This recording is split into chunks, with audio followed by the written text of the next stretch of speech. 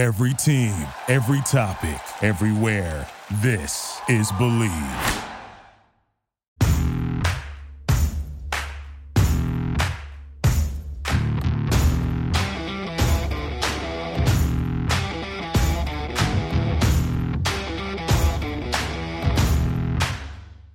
Welcome, everybody, for tuning in to the Inferno podcast. This is the third episode of our Suns-based podcast here in the Valley. I'm Dana Scott.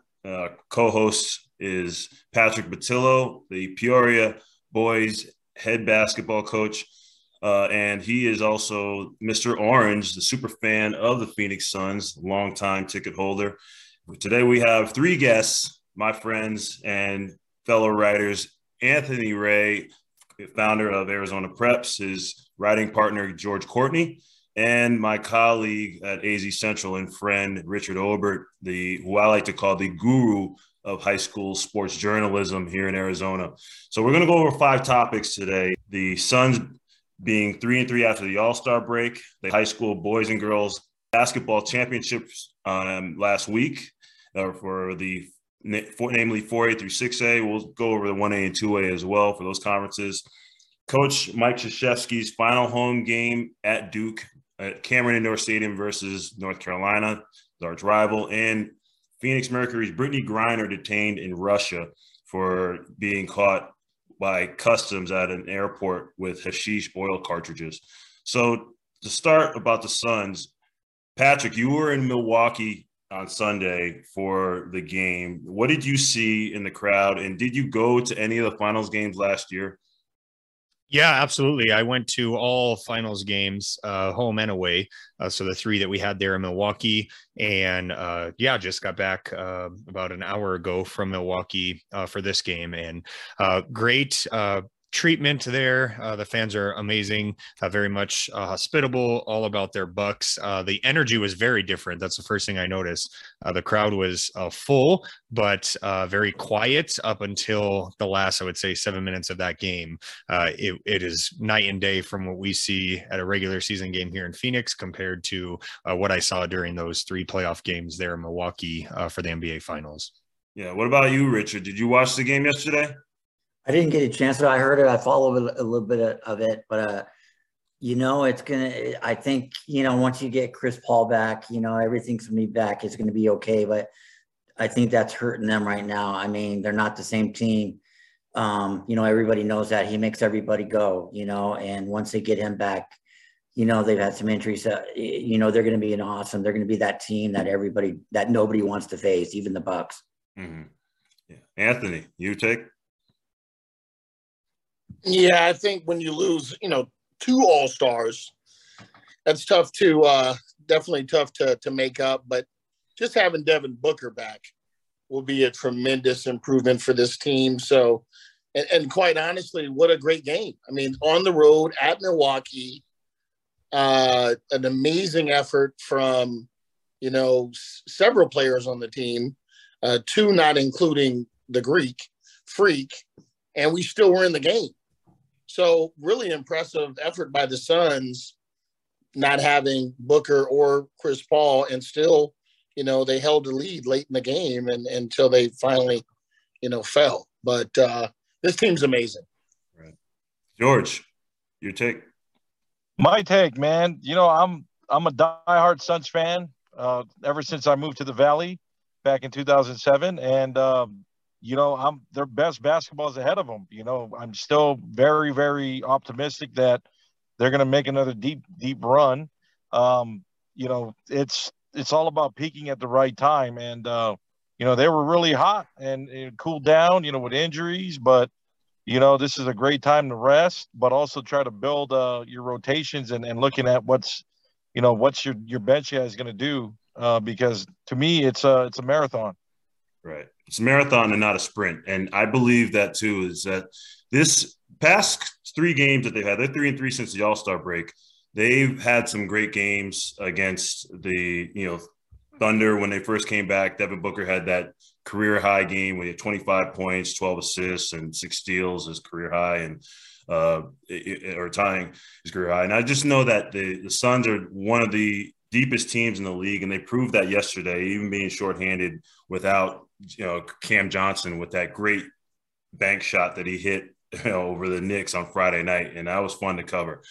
So the fact that they don't have their best shooter and they don't have their best player and their floor general in Chris Paul, that shows that they're going to make a deep playoff run. Luckily, the Warriors have won they're 2 of 8 in their last 10 games, and they're just really not playing well. So they have the Suns have a comfortable lead going forward, and they have the 20th ranked strength of schedule among all 32 teams in the league going forward. So it's not going to be an easy ride going down the stretch into the playoffs, but it will be helpful when you get some of those guys like Aaron Holiday and Torrey Craig and some of the other great role players like Cameron Payne when he gets back, and he's playing well now that he's back from his wrist injury and helping the team as deep as they are for their second unit, and those guys like Biyombo to come in and put in some work for behind Ayton. So the next topic about Al McCoy. Anthony, I want to ask you first because you're a former Suns ball boy back in the 80s, and I just think that I'm not here from the Valley, but Richard, you are, Patrick, you are, and I know Anthony is. So what are some of you guys' memories of Al McCoy growing up here in Suns games? I know for me, it was a blessing to be a ball boy, and I was in, 7th, 8th grade. And I would, I'd be at, we'd have a home game anywhere from 1 to 3 times a week. And so I got to see him a lot. And I think, for me at that point in time, he was a legend then, right? So now here we are, 35 years later in my life, and he's still doing the job, which is unheard of nowadays. But the things I remember the most is just the preparation, him being there so early, knowing the teams, knowing the players.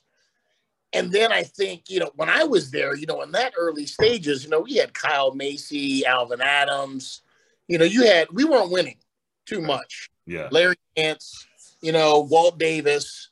So the team didn't have the success anywhere near like what the organization does now. But back then, you still remembered Al McCoy. You still remember the nicknames. You still remember when Walt Davis would heat up, late in the game and hit 6 or 7 shots in a row. The old brother. When they would win, they're going to the old deep freeze. I mean, those things that he would say have lived with me for life, and I'm just glad he's still doing it because it still reminds you of the old Phoenix Suns organization. Right. Richard? Yeah, the very first story I've ever wrote as a journalist was on Al McCoy, actually, to tell you the truth. Wow. This was back in the late 70s, and I was just, becoming a journalist, going to school at Scottsdale Community College, and one of my classes was magazine writing, and I decided, well, I'm going to go do a story on Al McCoy, and I didn't even know if he would let me interview him or not, but he was awesome. He was great. He was real cordial, real polite, real, humble man, and he let me come into his office. I interviewed him for about, 20, 30 minutes and got a lot of great stuff. But I mean, I admired him when I was a little kid, when I was in grade school, and, you'd hear all those great sayings by him, and, Dick Van Arsdale and Connie Hawkins and Goodrich, and then you'd have Paul Westphal and all those guys, Tom Chambers later. I mean, he just connected with everybody, connected with the community, and just truly a legend, and no surprise that he made the Hall of Fame as a broadcaster because he totally earned it. Mm. Yeah, to echo what everyone else has already stated, to me, it's the stability of the Suns. No matter what change we've had, change in coaches, players obviously come and go, even ownership change, that one constant has been Al McCoy. And I could speak for probably most fans, where many times, especially during nationally televised games, you would mute the TV and turn on the radio to listen to Al's play-by-play, along with being able to watch it visually if you weren't in a car or listening on the radio naturally. So, just what he means to this city and state and the organization, it's amazing that we were able to have this night dedicated to him. I was there obviously for when we inducted him into the Suns Ring of Honor as well. And so I wore the shirt that, the Suns sold that night. I wore that to Al's 50th, anniversary with being the voice of the Suns the other evening. And so just extremely polite, down to earth, always, willing to speak to fans, and the history, just listening to his stories that, he tells is truly special, and reminded me of, just listening to some of those legends at the NBA Christmas commercial dinner. Really, for me, is just absorbing the knowledge and experiences that man has been a part of. And I would want nothing more than for us to get a ring this year, as close as we came last year, for Al, with all the work that he's put in, and how much that would mean to him to finally have that ring. George, you listen to the radio when the Suns are playing, and what do you think of Al McCoy as a broadcaster? Amazing. It's, when I think of Phoenix Suns basketball, it's Al McCoy. I mean, I remember, when I was growing up, when Charles Barkley played in the 90s, and, those games were nationally televised. I remember his voice, and, it's just unique. And in like where I'm from in Hawaii growing up, we have broadcasters that just do it forever. And it's like, they become the brand, and they're just so legendary, and helps put that brand to a whole nother level. And, Al McCoy just, he's all class. He just brings the Suns organization to the next level, and makes them an elite, classy organization because of all the commitment and, and work he's done, in broadcasting, doing play-by-play. So it's just amazing. I'm glad that I'm able to still be a part of it, and as a fan, and listen to him call games. Yeah, Al McCoy is somebody I was familiar with growing up by name, but from a distance. I grew up on the NBA through basketball cards and such, and tracking it, NBA inside stuff. Sometimes I would interview the broadcasters once in a while. They didn't really get much light, but I mean, I grew up in the tri-state area in Connecticut and New York, so we got guys like Marv Albert, and we had broadcasters such as Mike Green on MSG, which became the Yes Network, but or Johnny Most was the radio guy for the Celtics, and most of Connecticut relies on the Celtics, or from where I'm from, in southeastern Connecticut. But Al McCoy was somebody who I never got to hear until I came out here 4 years ago in January 2018, and that guy was just somebody who I wanted to hear more of. And I just remember driving back from California with my wife, and we heard his voice, and he had that Mr. Magoo kind of sound, like, the Phoenix Suns are, 50, and it almost seems like you can't separate his voice from, now he's the voice of the Suns, as they call him. You can't separate his voice from the team. And when he walked in the other night from in the media room, before I was about to cover the Suns Knicks games, he walks in, he goes, "Hey, Dana, how you doing?" I didn't know he knew who I was. I was just honored that he even mentioned me without even looking at my name on the placard that I had around my neck. He goes, "Hey, Dana, hey, Dwayne." So, and Dwayne Rankin is our senior beat writer for AZ Central. So I was honored that he even called me out by name. I didn't even have to introduce myself. It would have been an honor just for me to introduce myself, because I never met him by in person. But that was a bright moment for me. And when he had the other night when he was being honored for the Al McCoy dedication night on March 2nd against the Trailblazers, even Al McCoy looked Al McCoy'd out, because everybody wanted to cheer him every single like every other time out. So he kind of got tired of that, and he admitted, he's like, yeah, I got a little bit, overwhelmed. But he took it in stride, and to have all those greats like Jerry Colangelo, who founded the Suns, and you have Adam Silver and Steve Nash and the Van Arsdale brothers on the Jumbotron honoring him, and Kevin Johnson and all those Suns greats from that Ring of Honor, just, telling him how great he is. That was also really cool to be a part of that from not only as a fan, but as a writer. And so that it's also great to just be a part of that and just be able to talk about it.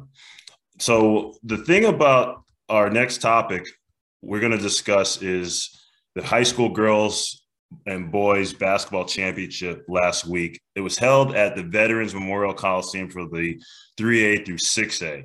I just mentioned 4A through 6A, but we're talking namely about 3A through 6A. And I was not there to cover it. I covered high school sports for 3 years until I got moved up to cover the Suns and the Cardinals. But I felt a huge FOMO. I really wanted to be there. I had to cover the Suns. And Richard, I'll start with you because you mentored me to cover in the high school beat here in Arizona. What did you see about the high school championships that people should know if they weren't there? Great games, especially leading up to the championship games. They were all, especially in the boys. I was primarily focused on the boys, but there were incredible games, starting with the Mesquite St. Mary's quarterfinal, and, nothing was, or semifinal, nothing was going to top those kind of games, and then that kind of a game where it's won on a buzzer beater from beyond half court.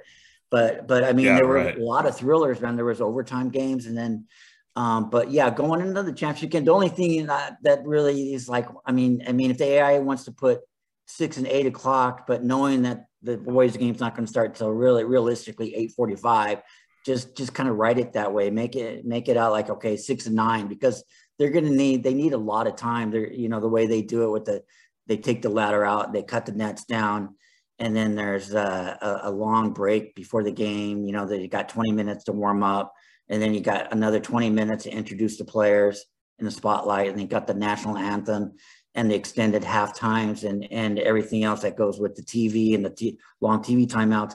They're long games. People aren't getting home until about midnight, on those championship games.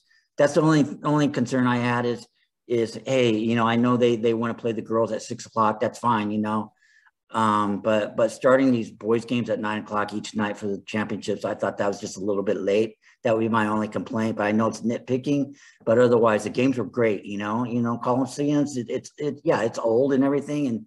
And the noise isn't going to be like it would be at Grand Canyon or even at the footprint center, you would get that incredible loud, noise. I don't know. The Coliseum, to me, it was kind of echoey, but still it was great to have a platform like that, to have these kids be able to play their last games. Treated those games like Pac-12 games at 9 o'clock, right? Right. Yeah. So, Ant, you covered those games, and I know, George, you did too. So what were your takes on it? I'll start with Ant. Yeah, I have to definitely mirror what Richard was saying, just because of, the semifinal games were unreal this year. The crowds were fantastic. The matchups were great. And so it's always a letdown normally when you get to the finals, because it is in such a big venue. You don't get that same atmosphere as you get in the semifinal games when it's at the seed of the higher seed at the gym. So it's usually a letdown, but I think this year it was still really good. I still enjoyed it, but no doubt about it, late games. I mean, I was exhausted by the end of the week. I was happy the season was over on Wednesday, just because it was so much to cover. But overall, it was a great season. It was great to have fans back in the stands, and to get that electricity that comes from that. I know the Gilbert McClintock game semifinal was just unreal in terms of atmosphere, as well as the Mesquite St. Mary's. So just some really good games, great matchups. Unfortunately, most of these kids aren't getting recruited because of the portal. So it was great to see, them one last time before they go out, and hopefully some of these kids help themselves in the recruitment. Sure. Yeah, George, what did you see about those games that you were, covering? Well, I wasn't there for the 3A, but from what my other, coworkers were able to go and cover, they were just like, man, it was unreal to see, you know, that many fans. You know, me as a basketball fan, especially a high school basketball fan, I really would wish that they look to possibly do it on a weekend so I can watch every game. I mean, space it out and maybe even open up a Sunday. Like I said, we're doing it in AAU already. I think that'd be a really, really cool thing for the AI to do, to have 1 through 6A on the same weekend. That would be pretty amazing. I know it'd be all day, but just to see all those games, you know, opposed to last year, you know, I remember covering last year and it was a nightmare where, you know, we were driving all over the valley, the high school locations just to cover it. But, you know, the biggest story for me on the girls' end was watching South Point. I remember covering them in the championship game against Seton Catholic last year. And I remember talking to their backcourt and Tessa Hastings, Bria Medina, and Kylie Callahan. And, you know, they weren't teary-eyed. They just, looking in their eyes, I could see the eye of the tiger. Like, they were just so frustrated because they came so close. But that Seton Catholic team was just unreal last year. Both teams were really good. And I was able to see them. They came to our event, the Summer Clash last June, and won that event. And that's when, you know, I just kind of told my coworkers, I'm like, I think South Point's going to win it all, 4A, just the way they've been playing, you know, in addition to their, you know, their front court, 2 freshman girls that came in, just took them to another level. So they were just so hungry, and it was nice to see them win. You know, that, you know, to piggyback off what Richard and Anthony was talking about the semifinal, that on the boys' side, that St. Mary's Mesquite game, I still can't process it. It was so exciting, just like, wow. Both really talented teams. You know, Calmise and Gonzalez from Mesquite, just, I'm still blown away by their performance, you know, and it was very fitting for them to win it all in 4A because they really earned and deserved to win it all. You know, did a fantastic job. Championship game. South Point was a really disciplined team, but it's just, you know, they didn't have Nate Calmise. Calmise is just, you know, it's kind of like an Allen Iverson type performance in that game. So it's going to be interesting next year because, you know, we're going to have a shot clock. You know, some of the games were pretty low scoring. So, you know, I'm really excited to see the implementation of the shot clock. So that'll be really good, and as well as the open division. So I'm pretty excited moving forward. Credit to you, George, because you called out that South Point would win it last summer when I saw you at the Skyline Prep tournament that you held there in June last year, same weekend as Queens of the Court tournament. But Patrick, I wanted you to talk real quick about the open division and having also the shot clock come in. What were your thoughts on that? Yeah, absolutely. I was going to, you know, piggyback off of what George said. 2 changes that I think are going to be interesting. One, the shot clock, I fully support and am excited to see that implemented. I think, you know, that student athletes that are going to play at the next level, this is something they need to be used to playing with. And I also am a defensive minded coach. So the advantage there goes to the defensive side of the ball where you don't have to execute a minute and a half of solid defense. You know, you're able to run your sets. And then, you know, I also like to get out and push the ball, you know, offensively. So very excited for what that's going to bring and what that does for all of us. And the open division is unique and interesting for a few facets. My personal philosophy, and I know our district, a lot of us feel the same way, and many of us coaches, we would love to see each conference have their champions and then have a champion of champions. And I know there's difference of opinion of, well, what does that prove or what is needed there? I think it does a few things. One, it lets you win your conference, and then it takes who wins the conferences and then lets them go against each other for, you know, a true state champion. Because depending on how the PowerPoint structure works, I personally am not familiar, Richard, you may know if it's the same PowerPoint structure and they just take the top 8 across all of the A's, or if they actually have a different formula that operates. But if it is how it was this year and it just operates off of that, you know, some of the teams that won their respective conferences would not be in the open division as we head into next year. So I'm all about open competition. Just how that is calculated and determined is the area that I'm sure many of us coaches are concerned about. Well, they're going to build a plane while flying it.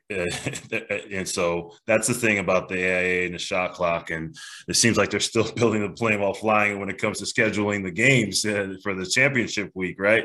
So I'm really, really happy that the girls got to compete and the boys got to compete for a full year through the pandemic, because the big polarizing issue is kids leaving AIA schools for the prep programs, and the double standard of AIA girls or AIA member schools having their girls leave for prep programs because they get more exposure and because they don't have the shot clock and things of that nature, and they have a year-round independent national schedule that you travel around.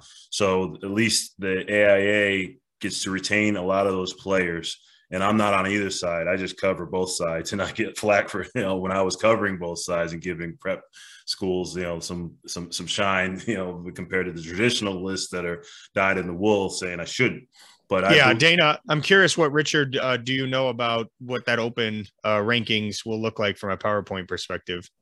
I would think it's going to be very similar to football and what they did there. I mean, they're going to take 6A, 5A, and 4A, the big conferences, and also, the conferences have a chance to say before the season even starts, no, we don't want to be part of the open.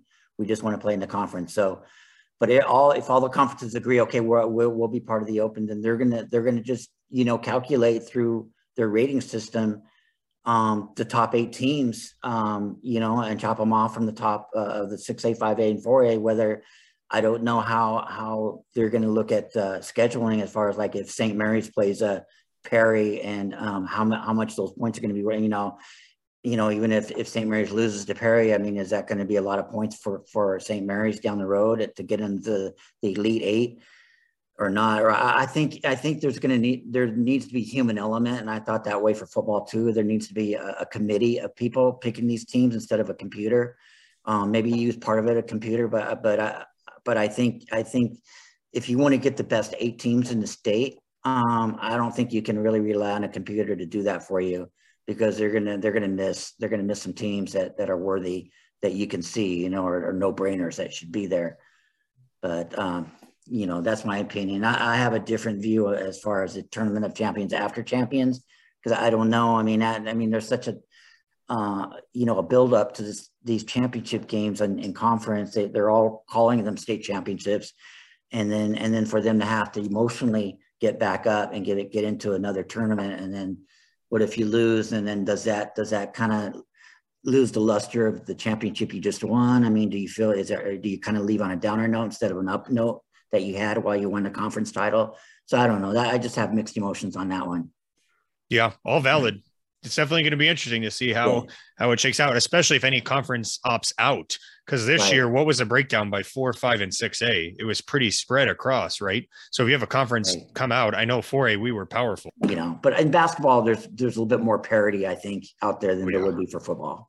Yeah, and I think it'll be, what's more interesting is the student athletes and their perspective, because if you're a Cactus, you go in and get knocked out in the first round, where you have a very strong chance to get a ring and have that as a memory for, the rest of your life. And so I know that weighs heavily on us as coaches as we vote and give our input to our conferences. Do we want to be in the open or not? I'm all about the open competition, but, it's my job to also, look at what the student athletes want as well. And so I don't think there's any easy answer here. And it's definitely going to be interesting this off season as, we move forward. From a shot clock perspective, all of our tournaments that we enter in the off seasons have shot clocks. So that's nothing new. I don't think that's going to be as big of a story as what this open division impact will have, especially with the parity in basketball as it compares to football.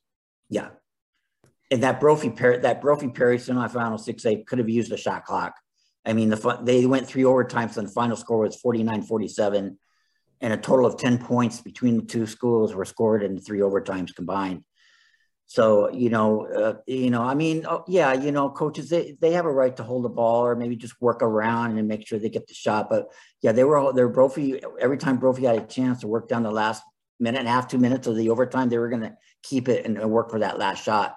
And it ended up backfiring for them in that third overtime when they lost possession of the ball, turnover, Perry scores at the other end, they end up winning it.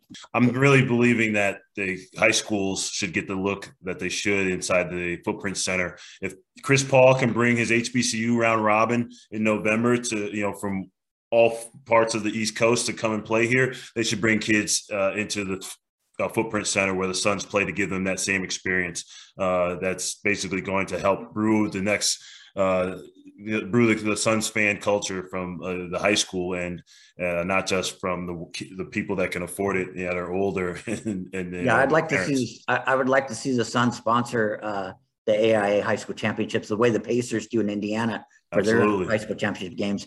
And it's just a win-win all around. And they play their games all on the same day. The championship games in Indiana, the boys on one day, the girls on the next day, and it's great. And they're always on time. They said so. Who knows if they can do that? Moving on to the next topic, Coach K, Mike Krzyzewski, had his last game on Saturday, March 5th against UNC at Cameron Indoor Stadium. Now, there was a lot of pageantry going into this game. There was 96 players counted that from his yesteryear and, all part of the Duke lore. And then they lost to Duke. What did you see Saturday if you watched the game?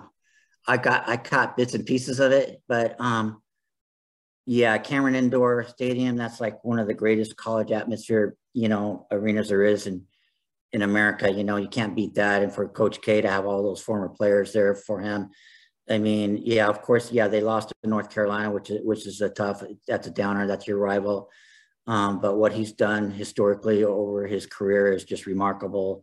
And he even came to Arizona back in the early 80s to recruit Mark Allery out of Brophy Prep.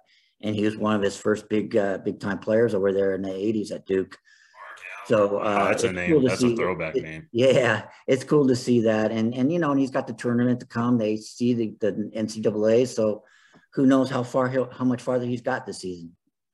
Yeah, I just to mirror what Richard said, it was just amazing, the history, the amount of players that he's helped and that have come back. Obviously, you see some of those guys have gotten a little older. Some of them look like me now, but it's just amazing what he's done. And I always remember Coach K was probably the first thing that I remember when I started watching college basketball was watching, Duke play whoever and Dick Vitale calling the games on ESPN when I was a kid. But, funny story is I had a kid when I had a club program. I had a kid named Carrick Felix that ended up at Arizona State, but he first signed with Duke. And he was actually the first and only junior college kid that Coach K ever signed. And I never forget, Nate James, the assistant at the time, said, "Hey, if I can get Coach K to offer Carrick, we don't want a recruiting process. He's got to commit." And of course, Carrick was like, "Yes, if they offer me, I'm committing." And I'm saying to myself, if you offer this kid, this would be a miracle. Carrick, of course, went to Millennium High School here locally. So Coach K offers Carrick, and then I get a phone call from Coach K 2 days later, of course, introducing himself. This is Michael Krzyzewski with Duke. I'm like, "Coach, I know who you are." And he says, I can't locate Carrick Felix. We offered him 2 days ago and haven't been able to get him back on the phone. And it was ridiculous that Carrick was trying to figure out what he wanted to do all of a sudden because, unfortunately, his mother had cancer.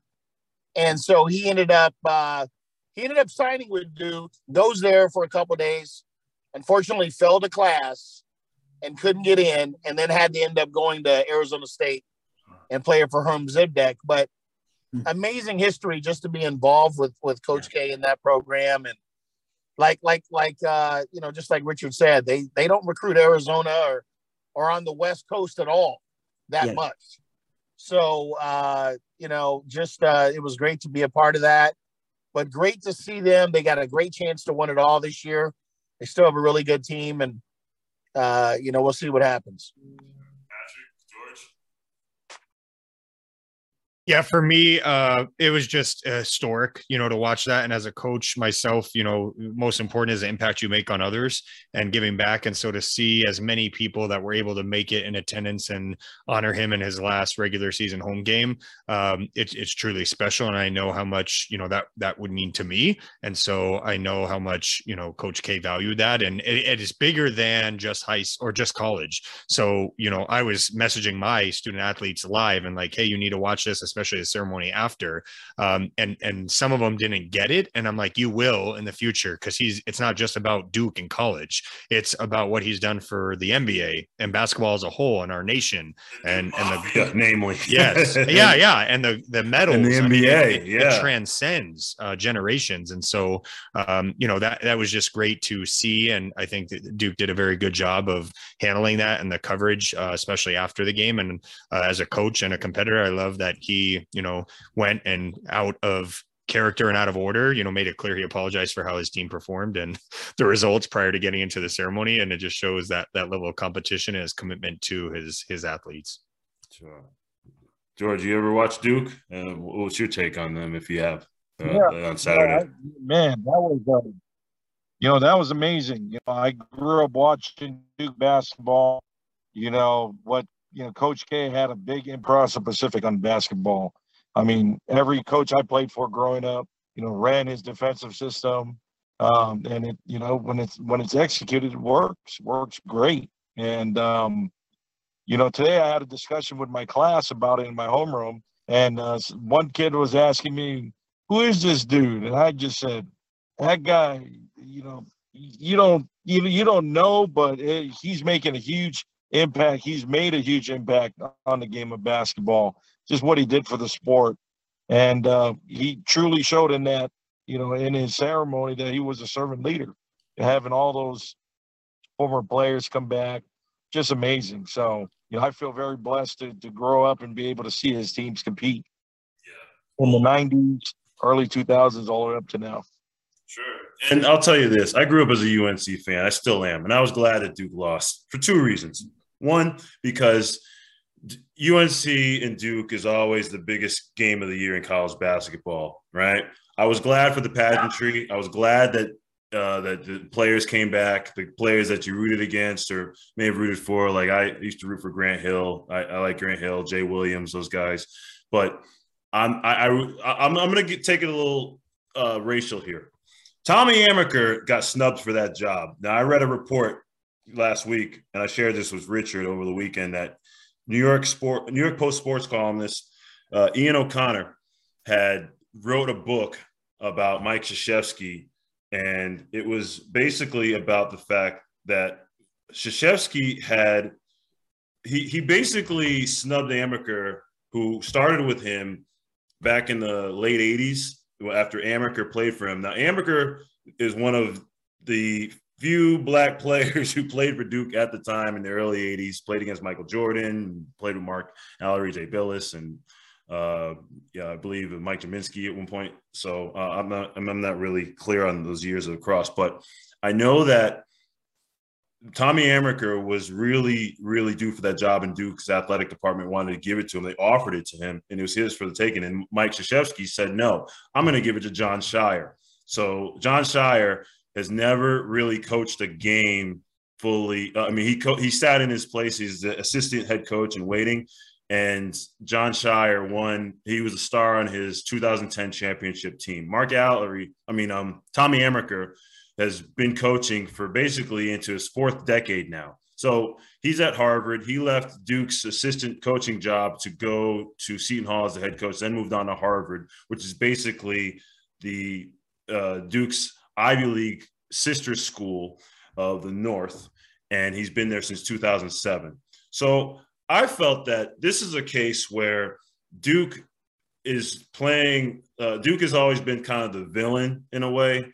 Having they had that image of like this lily white Southern Ivy League school that has maybe a few token black players. And it's changed over the past 10 years. And now it looks like the Georgetown of old, where it's mostly black starting five and a lot more black kids going to that school, right?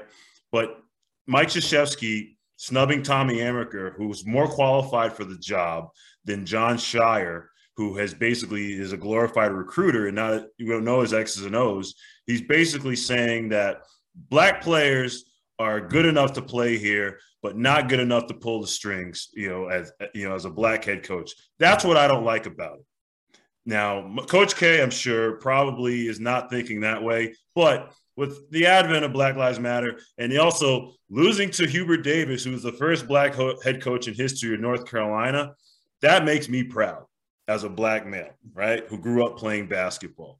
Those are things that I look at in terms of the undertones of race and that have been related to Duke since God knows how long, dating back to Gene Banks in the 70s. So I think Duke is probably going to go far in the tournament, but I was so much more rooting against them for that reason going into Saturday, and that's why I was screaming at my TV, happy when they lost on Saturday.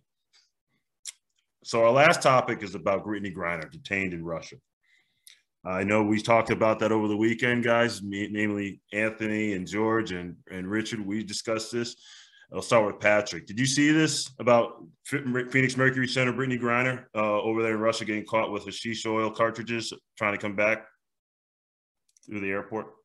Yeah, I did. It is concerning, very much so. It's also very interesting. Brittany Griner has traveled to Russia and overseas for years. And so I'm sure she's well aware of what those rules are, and whether it was an accident and she forgot those were on her or not is to be seen, but definitely a concern that hits here home, but also a larger scale for, the entire US and the WNBA is something that is, I pray on daily and a concern for sure of how this will work out.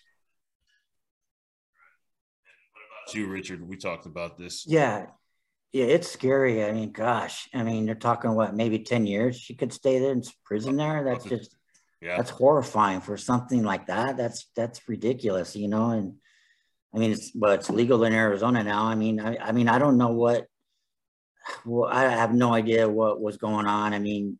There's reports out there that she could have been incarcerated for maybe 2 or 3 weeks now over there. You just don't know what the real truth is coming out of Russia right now because of the turmoil and the war going on in Ukraine. So, man, oh man, I hate to see her being used as a pawn, political pawn. And then, I know how Russia really doesn't like the United States right now. So, if they're using her, it's just terrible. It's horrible. I feel for her family. It's just, she needs to get out of there in the worst way, whatever. Hopefully her legal team, people can help her get out. Yeah, my take, on that deal, I exactly, Richard. I feel for her and her family, but you got to be high and out of your mind to try to travel internationally with drugs. This isn't Arizona. This is Russia. Right. I shouldn't laugh. They're at war. Are you out of your mind? Right. This is what we're dealing with when we're dealing with athletes, because some of these athletes today have a sense of entitlement that they're different from humans. They're different from everyone else. So in a sense, I don't wish any harm on this young lady, and she's a tremendous talent and basketball player. But from a humanistic perspective, what were you thinking? I'm looking through my bags 4 and 5 times to make sure I ain't got nothing. If I'm whether I did something or not, right. That's scary. Like you said, there's a movie, old movie came out in the 90s called Return to Paradise. Vince Vaughn's in it, and very similar with Joaquin Phoenix, and they have hashish, and in the film, one of the characters gets hung in public, for that type of violation. And that always stuck with me, that if I ever go to a foreign country, I'm going to make darn sure that I follow every single rule that they have, because you don't know. That's scary. Man, seeing that happen, it kind of reminds me of, because again, I'm born and raised in Hawaii. What made big news was when Dog the Bounty Hunter and his crew went over to Mexico and, were just trying to run it just like, hey, we can bounty hunt down here. The rules don't apply to us, and bam. It's just, I think celebrities and athletes, they got to just, hopefully it's a wake up call. I don't wish any harm on Brittany again. She, for what she's doing for, our Phoenix Mercury. And, but, that's kind of a little bit of an embarrassment the way that, Arizona is represented, as well as our nation of America.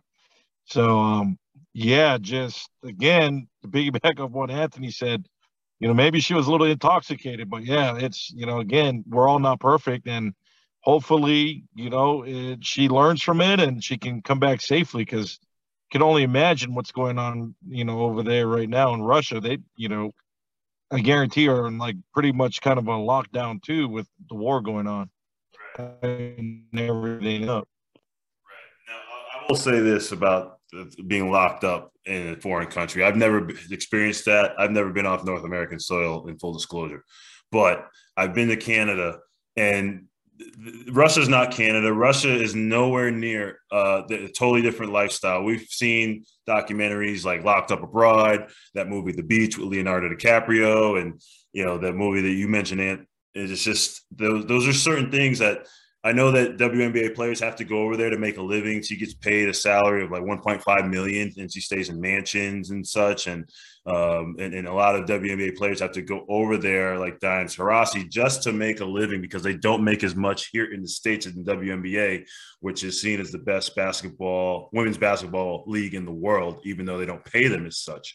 But you still have to follow the laws of the land. And I'm not here to say as a right-wing conservative, because I'm not. I'm more moderate on this issue. I pride myself as a leftist, but I'm more down the middle. It's like, just because you are a celebrity or you are an athlete does not give you the right to basically say, you know what, I'm gonna do what I want in this country, because this country hasn't. They have to catch up to the way we live over here.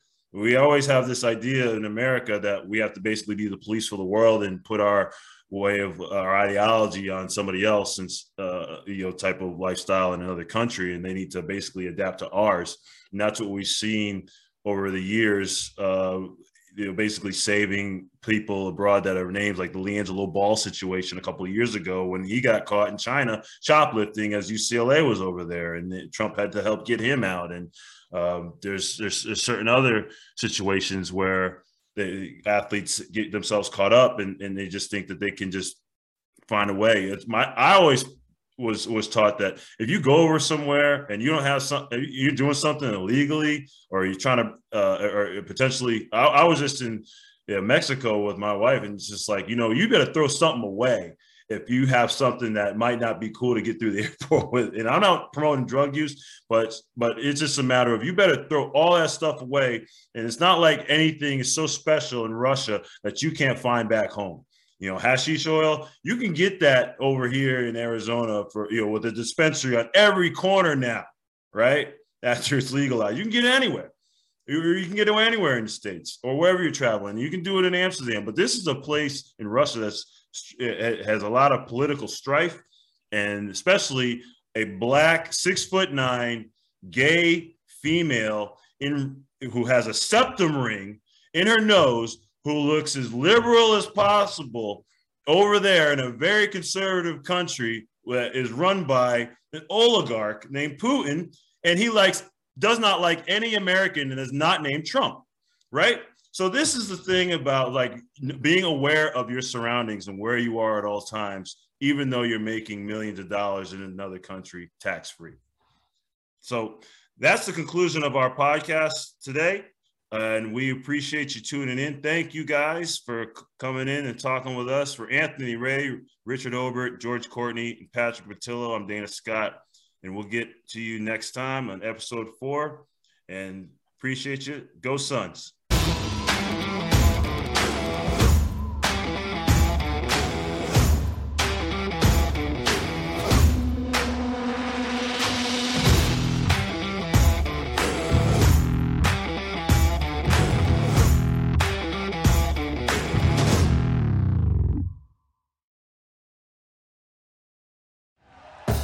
Thank you for listening to Believe.